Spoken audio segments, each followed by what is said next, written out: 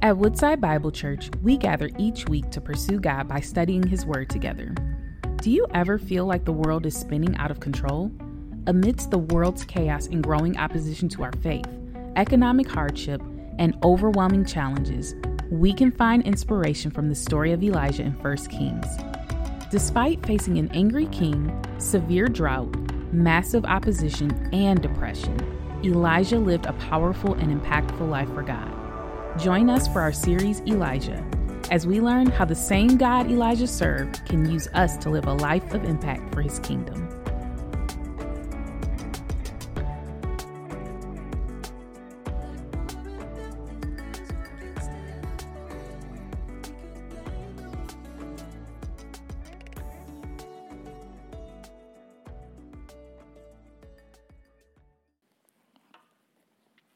Well, happy Labor Day weekend to you. I'm glad to be able to worship with you. Glad that you're here this morning. One thing I want to share before I dive into this sermon text this morning. Last week we had Kyle and Abby happy with us. Kyle has been applying and walking through a process with us as we've investigated calling him to be a pastor of discipleship and outreach. And our elders and I, we put our heads together. We heard the feedback from many of you in the congregation and extended a call to Kyle to come and serve in a full-time capacity with us. And one of the things I've been asking our life group leaders to be praying about was that God would answer our prayer in that way by September 1st for a full-time leader and pastor with us. And on September 1st, on Friday, Kyle texted me and said, "I'm in, we're ready to go, excited to be a part of the team." And so I'm really grateful for God's perfect timing and provision for our church family. Kyle's going to start this week, so he's going to jump right in and get going with us in leadership. But I just want to encourage you and thank you for praying along with us and asking the Lord just to bless us in that way and just honor the Lord and His provision for us. So could you just be excited? I guess I'll say that. Kyle, yeah, there we go. Somebody will get it.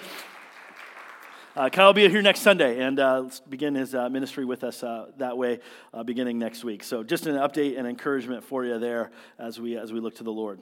Well, it is Labor Day weekend, and I don't know if you know much about the history of Labor Day. I'm not going to give you a whole lot of history about Labor Day as a holiday itself, except to say that this weekend marks something unique in our American culture. It was established in the late 19th century as a day to recognize and to celebrate the American labor force. If you go on the Department of Labor's website, you'll read that Labor Day is an annual celebration of the social and economic achievements of American workers. The holiday is rooted in the late 19th century when labor activists pushed for a federal holiday to recognize the many contributions workers have made to American strength, prosperity, and well-being. Well, I like that, and I think that's a good summary and an idea about honoring those who work hard and laboring. And yet, as we think about Labor Day and working hard and all of those things, I think there's another reality around the idea of labor, if you will, that is going on in our nation right now. That is the reality of labor shortage, right? It's difficult to go anywhere and not be confronted or not see signs that tell us about the labor shortage. We see a lot of now hiring signs or help wanted signs. I don't think there's too many places in our American society where you can go anymore where there's not jobs offered. The U.S. Chamber of Commerce reported last month that there are 9.8 million job openings in the United States, but only 5.9 million unemployed workers. So there's 4 million more jobs than there are apparent workers to be able to supply those jobs. That cuts across all the industries, the hospitality industry, the skilled trades, manufacturing, healthcare, education. I mean, it's a labor shortage in our nation right now. And I would contend that labor shortage also extends to the local church. To the church as well, the labor shortage is there. But I'm not just talking about paid vocational leaders in the church, although there's definitely that among vocational leaders. I'm talking about the mission that God has given to His people, the church. It seems like the mission of God, if you will, the church is facing a labor shortage. I'm concerned that we don't see the gospel advance and we don't see spiritual movement in the kingdom of God in our lives like we would like to and in the church because that labor shortage is there. Now, my aim is not to call out anybody this morning. It's not to guilt or shame anyone here. I think there's a multitude of reasons why there's a labor shortage in the church. And in fact, if I could just take responsibility myself as a pastor for that labor shortage and acknowledge that you may not have been instructed or discipled well to answer the issue of your part in the kingdom of God and the advance of the gospel. I don't know if I've trained you and equipped you well for answering this labor shortage need in the church today. So my goal this morning in preaching is to invite you in. It's to call you and inspire you to ministry and to the mission of God. And that mission is to make disciples and to be a part of the gospel labor force, if I could call it that way, pursuing the mission that God has given us. So I want to inspire you to be the answer to the prayer Jesus told his disciples to pray. If you remember in Matthew 9, he said to his disciples, "The harvest is abundant, but the workers are few. Therefore, pray to the Lord of the harvest and pray to the Lord of the harvest to send out workers into his harvest." To be the answer of sent workers into the Lord's harvest, we've got to recognize some things. And that's why I want to inspire and call you and invite you into his mission. I want to help you recognize this morning and be aware of today God's call on your life to be part of his kingdom gospel labor force. So to do that, we're going to conclude our series here in the life of Elijah. We've been in 1 Kings chapter 17 through 19 the last 4 weeks. I've enjoyed walking through his life, and we've been considering this life of a man who many would consider a super saint.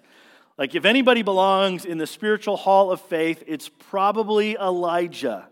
He had this inspiring, amazing life where he trusted God. His prayer life was deep in such a way that he could ask things of God and God would do it. And he would see great and incredible miracles like no rain for 3.5 years. And then he prays and there's rain again. Like praying and seeing the Lord raise from the dead a young boy. Like praying and seeing God provide adequate food and water to last through a drought. Elijah seemed to have a spiritual experience and relationship with the Lord that many of us look at and go, well, that's nice, but I don't have that going on. Like I don't have that depth of spiritual power in my own life. And that's where the Apostle James has corrected our thinking and reminded us that Elijah was a man, was a human being with a nature just like you and me. That what God did in Elijah's life, he can do in our life. We have the same God. We have the same Savior. We have the same Holy Spirit empowering you and I to live to please him today. If I could use the analogy in this way, Elijah wants to pass the baton to us this morning. There's a runner's baton, right? You know, relay and track, and as they run, they hand it off from one leg to the next. That's what God wants to do, I think, in our church this morning, is to take the baton of gospel ministry and to hand it off to you and to me and to call us into his kingdom service and into his kingdom work. And so my question to you this morning is going to be, will you take the baton? Will you run with the calling that God has given you to serve him and to glorify him with your life and ministry? Now, to do that, to hand that baton to you this morning, it's going to take some recognition on our part. And so I want us to take in 3 things. I want us to see 3 things that we must recognize so that we can grab the baton well and we can run well in ministry and see the kingdom of God move and grow. So here's the 3 things that we see in this last segment of Elijah's life. These 3 things that we can see about our own lives that we must recognize. First of all, we have to recognize that God's direction can be trusted. God's direction can be trusted in our lives. Now, here's the short recap. Elijah has been doing some strong work, right? He's been confronting the false prophets of his day and the false gods. He's been praying down rain and fire from heaven. I mean, he just has these major events in his life where he is put in the position by God to stand up and to speak for God, and God answers, and God works. God manifests his reality and his glory. And he does all of this, and everyone sees and recognizes that God, Yahweh, is the Lord. He is the one living God. And as everyone recognizes that, His opponents, Jezebel in particular, is like, no way. Elijah, let's kill him off. Let's just get rid of him. And so she puts out a hit order on his life. And if you remember, this is where we were at last week. Elijah hears that hit order is on him. He runs south. He runs as far south to Mount Sinai, to Mount Horeb is what it's called here, crushed in self-defeat and self-pity. But God shows up. God draws near to Elijah, and he reveals to Elijah who he is. He is the God who is merciful and compassionate. He is the God who is abounding in steadfast love and mercy. He is the God who is supreme over all things, earth, wind, fire. God stands above it all, and he speaks, and Elijah can trust him. And so there at Mount Sinai, as Elijah confronts and encounters God, the Lord refocuses his life. He repurposes Elijah's calling. And God sends him back into ministry once again. Elijah is sent back north, and he's been given a new mission. Now he's to go back north, and he's to anoint a new generation of leadership, a new king for Syria, a new king for Israel, and a new prophet to stand and take his place, to hand the baton off, as it were, and say the next generation is going to move God's purposes forward. Elijah, this is your calling. Go hand the baton off. So our text here in verse 19 picks up the story, and it says Elijah left there. He left Mount Sinai, and he went and he found Elisha, son of Shaphat, as he was plowing. He goes back north, finds Elisha, and as Elisha's plowing, he says there's 12 team of oxen in front of him, and Elisha is with the 12th team, and Elijah walked by him and threw his mantle over him. So he goes right back. Elijah heads back north, right back into the hot zone, as it were, right back into the place where there's a bounty on his head. He is marked for assassination. And as he goes back north, he comes across the man that the Lord told him to anoint as a prophet in his place. He sees Elisha, and those names can overlap, but he sees Elisha and he knows this is the guy I've got to hand the baton to. This is the one that I've got to hand it off to. Now we get really no detail at all about what Elijah is thinking, about his attitudes or thoughts, about handing his ministry over or the calling there. Just notice he goes to where God has told him to go, and he finds the very person that he was called to anoint, just as God said. And we're meant to see that. We are meant to see that God's word once again can be trusted. Everything that God says proves true. He speaks and it is so. The word of the Lord is faithful and true. And Elijah's life and ministry has been a complete experience of trusting the word of God. As God has spoken and come to him, it's all proved true. So God's word was trustworthy when he was called to confront Ahab the king and tell him there would be no rain for 3 years. And God's word was trustworthy when God called him to go to the brook Cherit, and God would provide from the ravens there for him. God's word was proved trustworthy and true when God sent him to the widow in Zarephath. God's word was trustworthy and proved true when God sent Elijah to confront Ahab and the prophets of Baal on Mount Carmel. Every time God's word has come to Elijah in his life, it's been yes. It's been true. It's been real. God himself has proved himself faithful and true.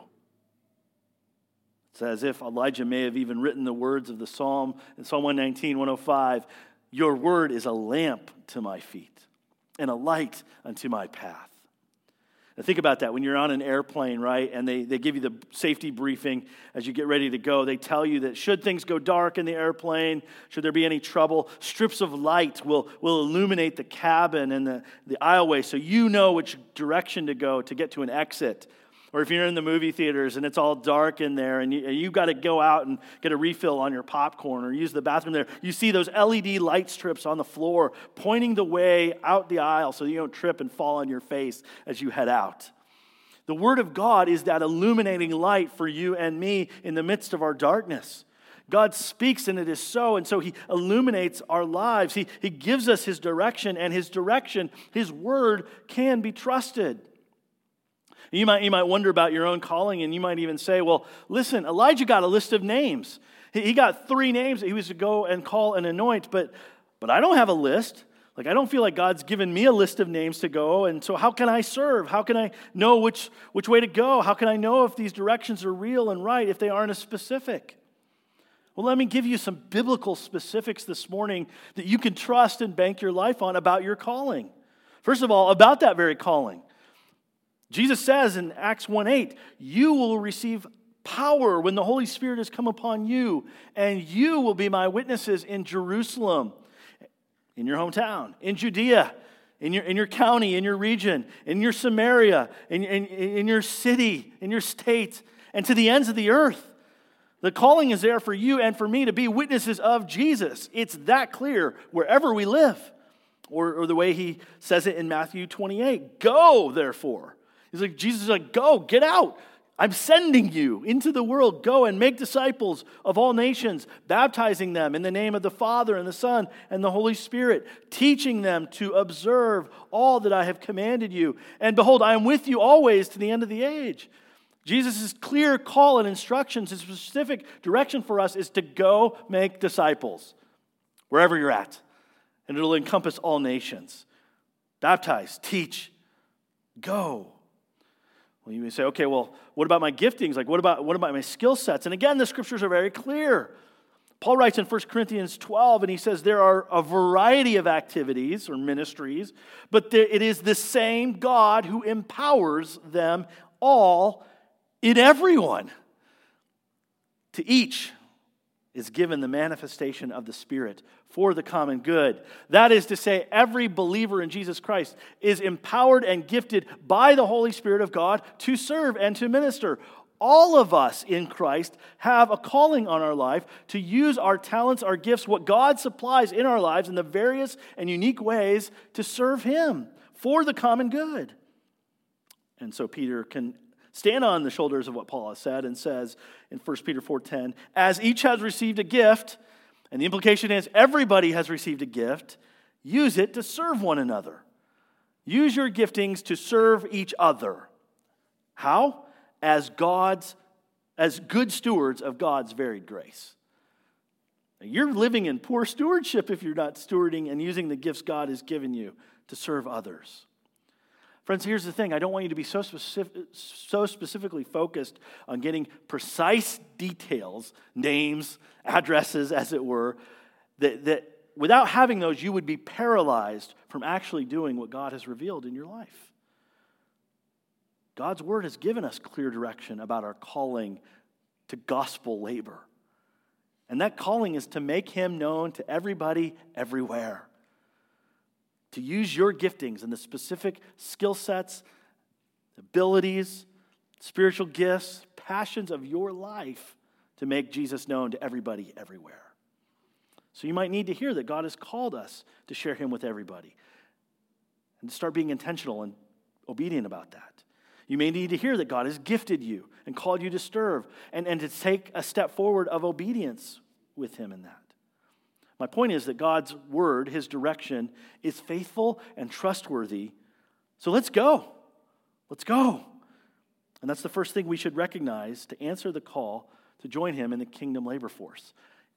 God's handing out the baton, saying, are you ready? Let's go. The handoff is here. Will you take up the call to gospel ministry? The first thing we recognize, we're all called, and God's word is faithful and true. And the second thing is that God's call demands commitment. And this is where we've got to step in and say, okay, I've got to be serious about this. Let's look at this guy, Elisha. Okay, so we've got Elijah and we've got Elisha here. And Elijah goes and he finds Elisha, but there's some interesting realities about Elisha and who he is.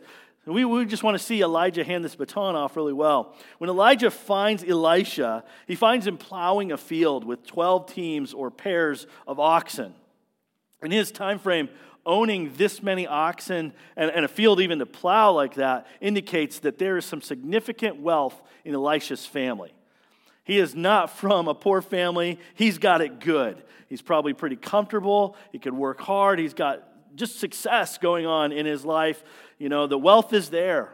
And Elijah comes by, and the text just reads weird from our modern angle, right? He walks by, and it says he threw his mantle over him. A mantle is a cloak or kind of a weird cape sort of thing. So Elijah walks by, tosses his cloak on him. It's the symbolic act of passing the baton, if you will. And that's the anointing for ministry. He's like, there you go. I don't know, it seems odd. Maybe he's passing on some superhero thing or something. Not really. Regardless, Elisha knew exactly what that meant. I mean, it was not confusing to him at all. So he stops his work. Says verse 20, he left the oxen, ran to follow Elijah, and he said, let me kiss my father and mother, let me say goodbye, and then I will follow you. He's like, I'm in. I'm ready for this, but let me go say goodbye to my family, because it's going to be with you from here on out. And again, Elijah, so weird. The way he says it doesn't sound great in our modern ears. He's like, go on back, for what have I done to you? He's like almost acting just ignorant of what happened. That's not what he's saying here. With this statement, he's saying, listen, okay, you can go on back, say goodbye to your family, but I want you to make this decision. You're following me. It's not because I've compelled you to it. It's not because I'm forcing you to. I'm not holding a gun to your head saying like, hey, you've got to be this prophet now. He's saying, if you're coming back, that's on you. You're the one of your own will entering this calling. One scholar put it this way. He said, the call is uncompromising. Elisha must choose. But in choosing, he becomes committed. This is the step where he has to step forward and say, yes. Yes. So Elisha recognizes God's call on his own life. And with this call, he has to dedicate himself to it. He has to show commitment to that work. And he does that. He shows his commitment by what he does next. Maybe, again, a little confusing to us, but here he shows he's just all in on following Elijah and fulfilling this call of God on his life. Verse 21, he turned back from following him, so he goes back to his home, but he took the team of oxen, that 12th team that he was working with, and he slaughtered them. He kills the oxen that are helping him plow the field. And then it says even more explicitly, with the oxen's wooden yoke and plow, with his tools of the trade themselves, he broke them up and he burned them. He cooked the meat on the altar, on that fire.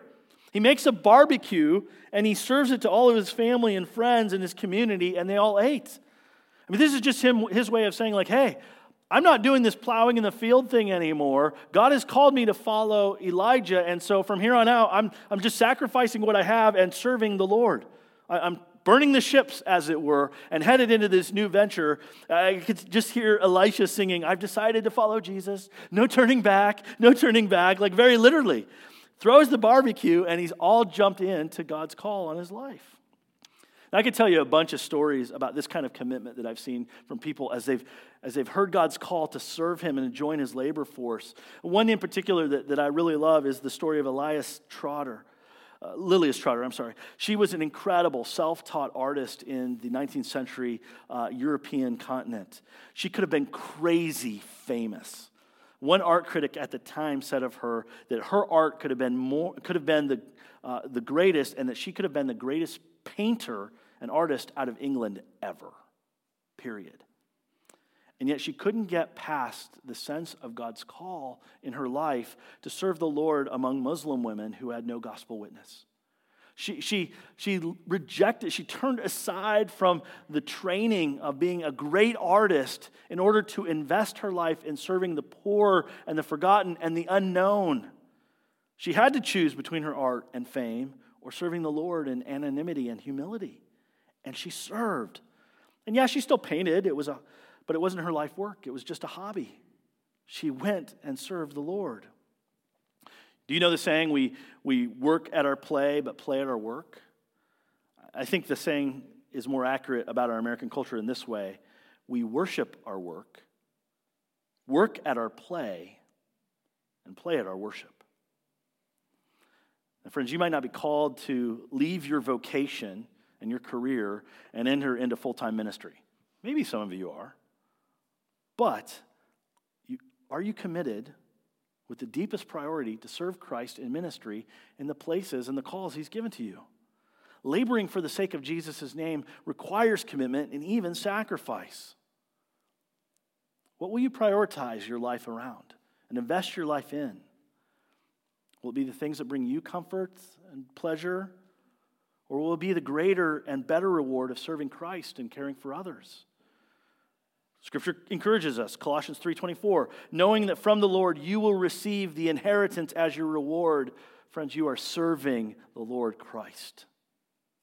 So you can show your commitment by giving your resources to serve and to bless someone else in need.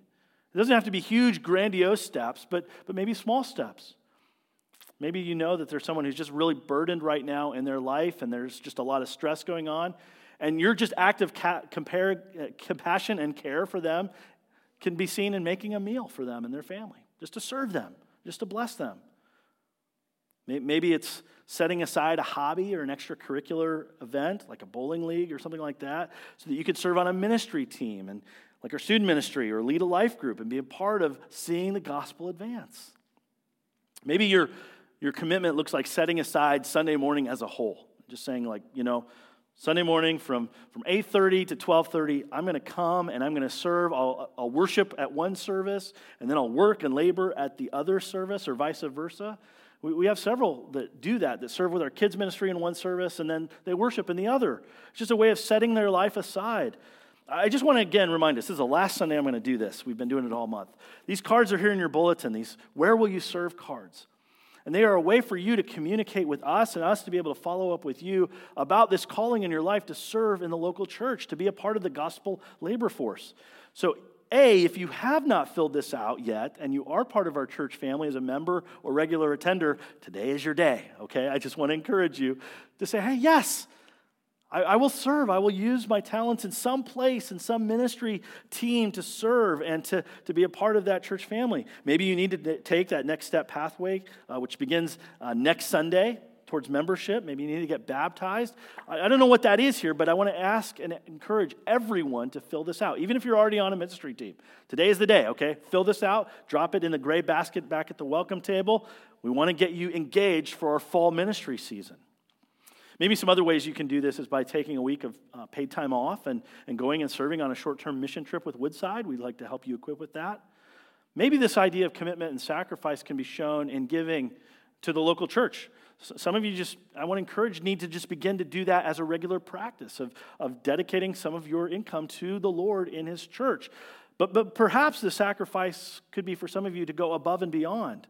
Maybe take that income tax return that you get or that company bonus and use it to support global missions like the team from Woodside Plymouth here that is getting ready to go to Rome in November to serve along our ministry partners there. We need your support even financially, and so we would encourage that. Here's the point. God's call demands commitment. So will you take the baton and join up in kingdom service and ministry? Will you take the baton? We need to recognize God's direction can be trusted. His call demands commitment. And lastly, the third thing we need to recognize is that God's assignment involves development. Look with me at the last sentence of verse 21. This is what Elisha does. He throws the big barbecue. He's committed. And it says, then he left, followed Elijah, and served him. Then he left, followed Elijah, and served him. Now, you could think that Elisha would look at his call into ministry and his stepping in, his dedication with a lot of confidence, with a lot of energy, and a lot of pride even. I mean, this is a wealthy, influential person. And being Elijah's successor and protege, you would think would cause anyone to think a little bit more highly of themselves. Like, hey, I get to be mentored and experience ministry with the top guy right now. Like, if I had a mentorship under Tim Keller in ministry, I think I would be a pretty big deal in my own head, right? But this is not Elisha's experience. He becomes humble, almost anonymous as a servant. Like, he's the guy that is supporting Elijah's work. He becomes an unknown, behind-the-scenes character. We don't really hear about Elisha again until 2 Kings, the sequel book to 1 Kings. It's a full-on another book until we get figured out what's going on in his life and ministry. And when we finally do hear his name again, he's announced, his reputation is, he's the guy that washes Elijah's hands. He's the servant. To use a sports analogy, he's the water boy, or he's the dishwasher. And just to recognize the scope between those two moments, from his calling here to when he's recognized in that way and gets his call into ministry and gets to go on about it, it's an 18-year gap. 18 years. Why that long? I just asked the question, why this sidelining and moving into a really humble position and role? I like how Tim Keller answers this question, speaking of him. Keller says, the greater the doing, the more important the becoming. For Elijah to be greatly used by God, it required a long season of becoming the man of God he was called to be. You would think, this is how our brains go, once the guy gets the calling and the anointing, he'll be deployed right into the work. But to serve the Lord well, there has to be character that's developed. Competency is necessary. A life of ministry needs seasons of development in wilderness spaces. And this is how God has always worked. Just a little biblical theology here for you just for a moment. Joseph, hidden away in an Egyptian prison before being deployed into serving and being a means of rescue for the nation of Israel. Moses has to flee into the wilderness, goes from Pharaoh's house to a tent where he's forgotten for 40 years and then sent to serve. David, the shepherd anointed as king, is ignored and overlooked and even attacked before ever stepping into the palace in that role. Jesus himself, first 30 years of his life, unknown. He has anonymity before he ever calls his first disciple to follow him. The Apostle Paul, he's in the wilderness and hidden spaces for nearly 12 years between his conversion and his first missionary journey. Why all that time?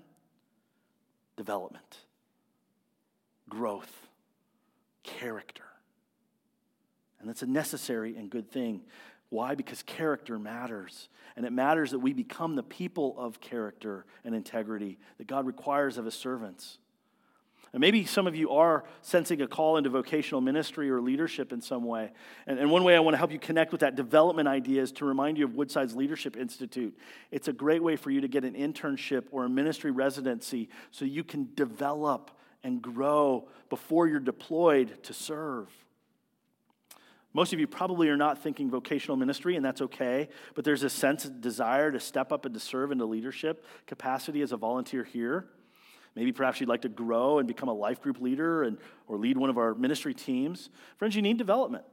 And that starts by talking to your life group leader and just saying to them, hey, I'd like to be an apprentice.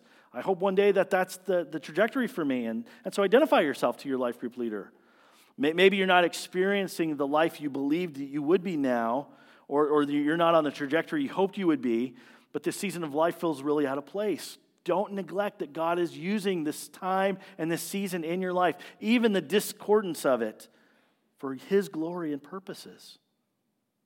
Perhaps he's putting you in humbling places to grow your character and your knowledge of God and his word.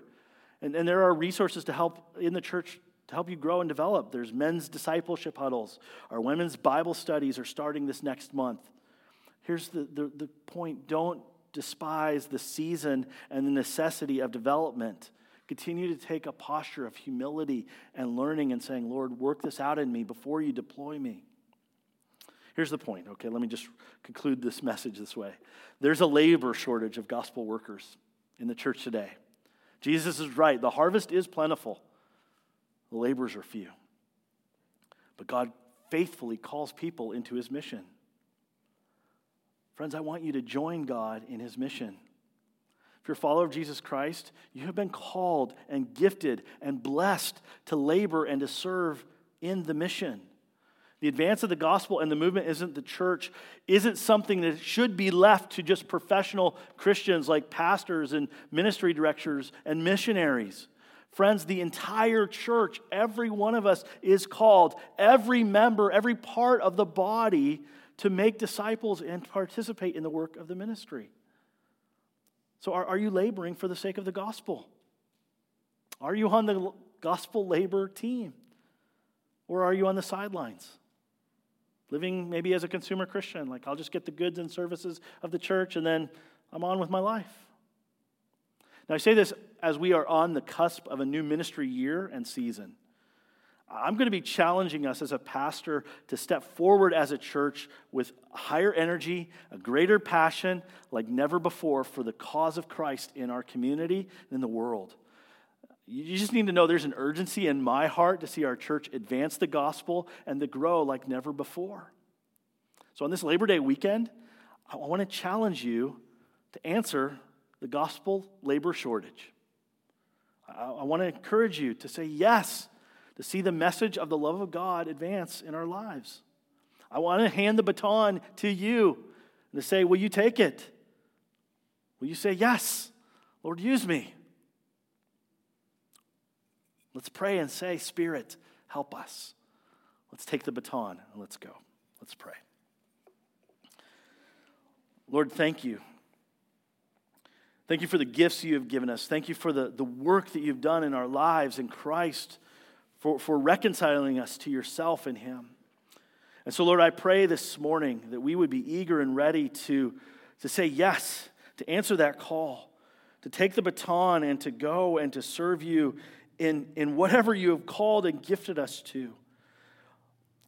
Father, we want to see the name of Jesus Christ. We want to see the story of your good news and your love shared and advanced with everyone we come across. We want to see this church grow because people are turning from idols to worship you, the true and living God. And so, Lord, Spirit, help us. Help us say yes. Help us follow you and to see you at great work among us. We thank you. Give us obedient hearts, humble faith, we pray in Jesus' name. Amen.